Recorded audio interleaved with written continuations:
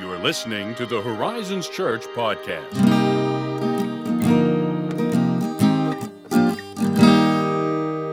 Hello, Josiah. Ethan here. You beat me to it. Yeah, I did. You did the introductory thing. Yes. It was very smooth. Thanks. I could tell you were prepared. I was prepared. I thought of it for a whole 6 seconds. Wow. But, I've always thought about how some podcasts, not all of them, but some of them have a certain rhythm to introducing their names. They definitely do. And I kind of like it, but I also like the freeform. So I'm ready to let the dice roll. Yeah, maybe one day we'll have proper theme song introductions or something. We'll find our way. We will find it. You know what else we're going to find our way into today? Tell me. Hell. That was an unexpected turn. You've surprised everyone, including me. We're going to be talking about something that, to say that I find it interesting would be way underselling it. Yeah, I agree. Way underselling it. This is deeply fascinating to me. If you're familiar with the Apostles' Creed, you know that there's that odd-sounding line in the traditional translation of the Creed that says Christ descended into hell. Oh, do I ever know that line? Yeah. It's gripping. It is. And it's kind of one of those things, the first time that maybe you say the Creed aloud or you read it and you're like, what?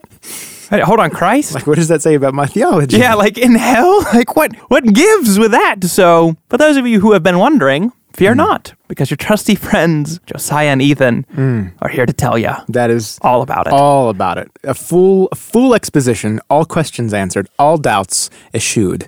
That's what we're doing in 20 minutes, right? You betcha. Yeah, in a 20-minute podcast, we are going to, as we always do, solve millennia-old church problems and quandaries. Here's the thing, on the real level, I just like to think we start the conversation. Yeah. We start the discourse. That's it. And that's what we're here to do today. That's what we do. And before we actually begin, I would like to address the potential listeners who might be thinking to themselves at this moment as they're listening, what does this kind of topic have to do with my normal everyday life? Well, so just encourage you not to tune out yet. Don't press the skip button. Right. Or, close your Overcast app or whatever you don't need to speed up the podcast. No. The topic we're discussing today is certainly mysterious. Yeah. And it may seem like merely spiritual trivia. But by the end of this episode, I think we'll get a clearer picture of how this talk of Christ's descent into hell is actually very good news for us. Of the kind that can encourage us and give us strength, most especially in the midst of normal everyday life. So I will also note that before we get too far into the discussion, I'm not dogmatic in my interpretation of this concept as it appears in the scriptures. So it is truly one of the greater mysteries of the faith. That's a much more wholesome answer than I think I would have given. I think I would ultimately just say you don't like it. Where's your imagination? Where's your sense of wonder? This blows my mind, this type of content, and I am here for it. So, but encouragement too, I guess. There's that. So, Christ descended into hell, did he? Oh, did he? Oh, now you're already flipping the tables on me. As I want to do. The answer to that question depends, as it always does, on what you mean by your terms. So, what do you mean by hell? We have a pretty monolithic understanding of hell in the West. I think most everyone thinks of hell as the place of punishment for the departed souls of the unrighteous. Sure. We probably imagine a dark red landscape that's barren, with flames of fire shooting up and the devil frolicking about with a pitchfork. Oh, you must mean the most memorable episodes of Looney Tunes. Because I kid you not, there are some weird ones in there. I was trying to Yes. Was that a theme in some of those episodes? Especially Tom and Jerry ones, where the bulldog was the devil. That is so weird. And he would have this dream and he would fall in and be pitchforked into a cauldron. Man, there's some weird cartoons. That is some strangeness. We grew up on. And we just watched this as children and our parents and grandparents. That's crazy. So anyway, aside from Looney Tunes, when it comes to the Apostles' Creed, that image of hell, that's probably not what they were really thinking of. That's fair. As a matter of fact, the phrase he descended into hell might not have actually been in the original formulation of the creed, but was added a little later. That's possible. Okay. You'd have to do deeper research one way or the other to find out where that actually falls. It's not widely agreed upon one way or the other. But at any rate, it's there now, and it is the creed that is most widely used in church services across the world. So you got people who are possibly saying it every week. So what were they thinking of when they thought of hell? Well, what they were probably thinking of was simply the realm of the dead. Okay. So in Hebrew, the place the dead went to after they died, that's a little redundant, but there it is, was called Sheol, Yeah. which in Greek was called Hades. So in modern translations of the Creed, you actually sometimes hear that line, not he descended into hell, it's he descended to the dead. That's interesting. Yeah, which is to say he descended to the realm of departed spirits. Right. His soul was separated from his body. Right. And he went there. And if you remember our series from Easter of 2018, actually, in between, if you want to go back and look that up. Actually, one of my favorite, unironically. Not saying that for the podcast. Yeah. Because we deal with these exact kind of issues, and it was very clarifying to me. Yeah. From that series and from podcasts we even did around that time, our listeners and church attenders may remember that we know that Jesus descended to the realm of the righteous dead, which is separate from the realm of the unrighteous dead. So this is now where we're getting into things that are sort of complicated, so you kind of have to trace this out a little bit. I love like the near mythological feel of this, because not only can I personally not explain it very coherently, but this for me kind of brings out the sense of wonder that, like, I mean, sadly, I seldom associate with faith. Yeah. And this really brings it out to me. Yeah, and I mean, this is something that is not widely talked about. Again, I pick on us in America, and I'm including us Sure. in that. But like in the Anglican traditions and, not modern evangelical traditions, this is not Foreign. Yeah, that's exactly what I'm trying to say, which I think is neat. That is neat. When we're talking about this whole realm of the dead, we're talking about a spiritual place. Again, I'm doing the air quotes there, a spiritual quote-unquote place. But it's not, this is where it really gets complicated, because it's not spatial in the way that we understand it. It's not like you can enter the realm of the dead the way you can enter like a room. But we have to talk about it in those terms, because that's the only way we can wrap our brains around the reality of a realm of departed spirits. Like, we have to talk about it in physical terms, right? But it's not physical. We're using what we understand about the physical world to explain the confines of a spiritual realm. Yes, because that's precisely what it is. It's a spirit realm. It's not a perfect analogy, but if you're familiar with the Lord of the Rings, which even if you're not, if you've listened to this podcast any amount of time, let's talk about this. But whenever Frodo puts on the One Ring, he goes to a sort of wraith world. Yeah. That might give you at least some picture to train your mind's eye upon when you're talking about this sort of thing. Like, it's this weird, like... A way to see it differently. Yeah, and it's not, like, the world functions differently for Frodo when Yeah. he's in, like, that wraith world. Like, he's suddenly, like, he can see the Eye of Sauron, and, he's, like, the things around him aren't, like... Typical rules do not apply. It's weird. So, all that to say, there's one place where all the dead go. Okay. Now, you think about it in those terms, like, just... Collectively one place. repository. Yes. But that one place, according to Jesus in Luke 16:19-31, which is the parable of the rich man and Lazarus, is separated by a great chasm. And so in that one place, the righteous go on one side of the chasm, which is paradise, or Abraham's bosom, a place of rest and peace. And the wicked and unrepentant, those who didn't have faith, go to what we would think of as the traditional hell, or Hades, a place of torment and judgment. So is the whole place Sheol, or just one side of it? So the Hebrew understanding in the Old Testament seems to be that Sheol is the whole place. Okay. And the then whole realm. Yeah. Interesting. And then you've got it split down the middle with the chasm there. So when the Creed says that Christ descended into hell or to the dead, depending on which translation you're reading, what the authors seem to be getting at was this, that on Holy Saturday, which is of course the day between the crucifixion and the resurrection, Jesus experienced the totality of human death, which is to say, of course, he experienced fully the most feared of realities, I think, for human beings, and his soul was separated from his body. But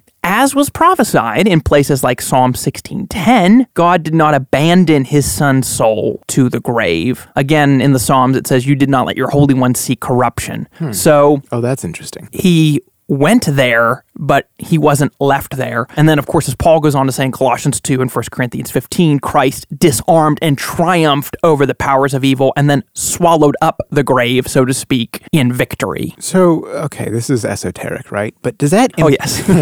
Does that imply that a soul in this realm has some form of agency? Like if Christ's experience of a full human death and the consequence of that still had the ability to act autonomously and affect some sort of change, can seen the spirits of this realm kind of move and shake, so to speak? Yeah. So, and again, this is getting into the esoteric, like scripture's not 100% clear here. Like we're kind of, this isn't gospel truth. It's not like, I'm going to come out here and say, if you don't believe this exactly as we say it and what we conjecture from the scriptures, then, you're damned. But like you take the parable of the rich man and Lazarus, if you take it as, okay, it is a parable, but if it is truly indicative of some of the realities of the grave, the rich man was thinking about his family, and he was able to see across the chasm and ask Lazarus, hey, like Abraham, can you have Lazarus dip his hand in something to cool my tongue? Right. So I mean, again, it's not in the physical way we think of it. In some sense, if we're taking Jesus' words as a little bit more than parabolic, and he's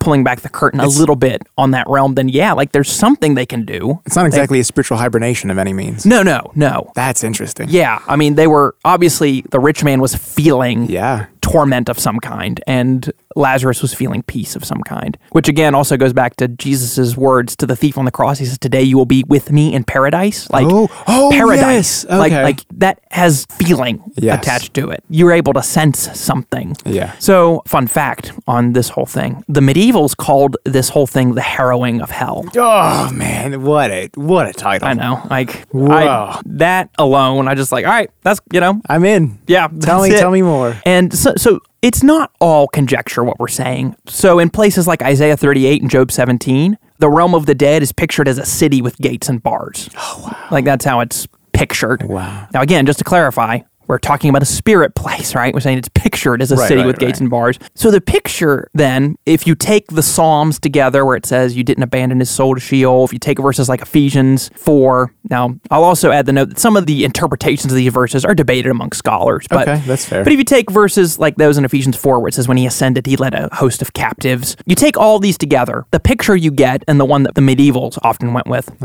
is that Christ went to the realm of the dead, ripped the gates off of their hinges, liberated Abraham and the Old Testament saints by proclaiming his finished work on the cross, and in the process taking them to the third heaven that Paul talks about in 2 Corinthians, where they still wait for the bodily resurrection, but they're with Christ. And also in the process proclaimed victory over his enemies on the other side of the chasm, and basically confirmed their condemnation. So that side, the paradise side of the chasm, basically got an eviction notice. Yes, but of the best kind. But like permanently? Yeah. So As like, of wow, Abraham's bosom or moment. paradise, became vacant. So like what Paul says is when you are absent from the body, you've gone to be with Christ. Yes, exactly. Wow. Which was not the case for. Right. In fact, there's that obscure verse in Hebrews that says our ancestors in the faith didn't receive what was promised in their time so that they might be made perfect. And there are some who would take that to mean, they were, like even in paradise and at rest, they were still eagerly waiting. Yeah, of course. Which even comes back to the sermon we preached recently in our Seize the Day series on the Mount of Transfiguration when Moses and Elijah show up to talk to Jesus. Oh, yeah. Like they're thinking like, we're ready to get out of here, There's possibly. Even a sense of waiting in Revelation. Yeah, you got saints or something like that. You have the saints who are given the white robes when they're crying out, "How long, O Lord, until our deaths are avenged?" Basically, and we're everything is made right. He's like, all right, wait a little longer. Like, waiting it's a theme. It is. It really is, which is fitting for Advent coming up. Exactly. But neither here nor there. So this whole topic, theologian Matt Emerson points out, and I think this is the really key encouragement, at least for me, and I think it's an encouragement to many people, hopefully, is that in his descent, however you come to it, whether you have been listening to this and you think I'm espousing, nonsense, however you take it, when Christ died and was buried, and in one form or another conquered death, he became king over every single sphere of reality, including the realm where Satan is supposed to be king, the realm of the dead. Wow. That, of all things, that's pretty damning, truth be told. I mean, in a very real sense. But it's also a wordplay, and I'm calling attention to it in the most... Oh, great. Yeah, so when we say, like in the Nicene Creed, that Christ will return to judge the living and the dead and his kingdom will have no end, we really mean that. Like, his kingdom, it transcends everything. Not even the realm of the dead is outside of his rule and reign. Wow. Yeah. And for me, it's difficult to think of anything more encouraging than that, especially, well, really only for those of us who call on Christ's name. It would be a frightening thing if you do not know who Jesus is, but I find that very comforting. And to come back to your comment about the sense of wonder, that Christ experienced that too. Yeah. And he experienced this reality of death in its fullness is really something. It really is. Not entering into the complete unknown here because Christ has walked ahead of me. So that's the harrowing of hell. Christ's descent into hell. Probably one of my favorite topics. Now, I know a little more about. Yeah. So here's the fun thing, too. Next week, we're going to be talking through one of the most complicated and controversial passages related to this whole topic. 1 Peter 3, 18 through 20. If you know what that means, I don't yet. I'll find out. Yes, there may be some who are familiar with that passage. And They're just rolling their eyes. You know, yeah. Or, hey, maybe they're like, like an evil character in a cartoon like rubs their hands together because they're like, oh, excited. Maybe they're excited. Not to say that they're evil characters. That's, you're evil. In the words of Romans 3, there's no one righteous, no, not one. No one seeks God except for those he's called us, redeemed us. What? Yep. Went to the dead. Bang. Bang, bang. But yeah, so if there happen to be listeners who are thinking, oh, what about that passage in 1 Peter, that really weird one that maybe seems to have something to do with this. Yeah, we're a step ahead of you. We're going to get to that. We're getting to that next week even. I'm excited. And if you haven't read that recently and you want to go home and read it, 1 Peter 3, 18 through 20, oh boy. I'm going to have to. It's a head scratcher. I'm going to have to get prepared. Yeah, so that's it. That's it. Here we go. We've explained this doctrine and Surely this concept. And no questions left on the table. No questions left, yeah. Well, glad to hear it. Glad to hear it, and glad you were here to hear it. Thank you for listening. Yes, and as always, if you have questions about this topic, if you want to accuse me of heresy or any sort of such thing, you can send that to podcast@horizonschurch.net. I guess you can. Yeah, or interact with us on social media. However, if you loved it, if you loved our theories and our wonder and our excitement, you can always go on iTunes. Yeah. You know what you can do. You can leave an honest 5-star review. It's the only kind of honest. It's the only kind of 5. Yeah, go ahead and do that. Thank you. Yeah. We are grateful. Thanks for listening. As always, we do appreciate your listening ear, and we'll catch you next time.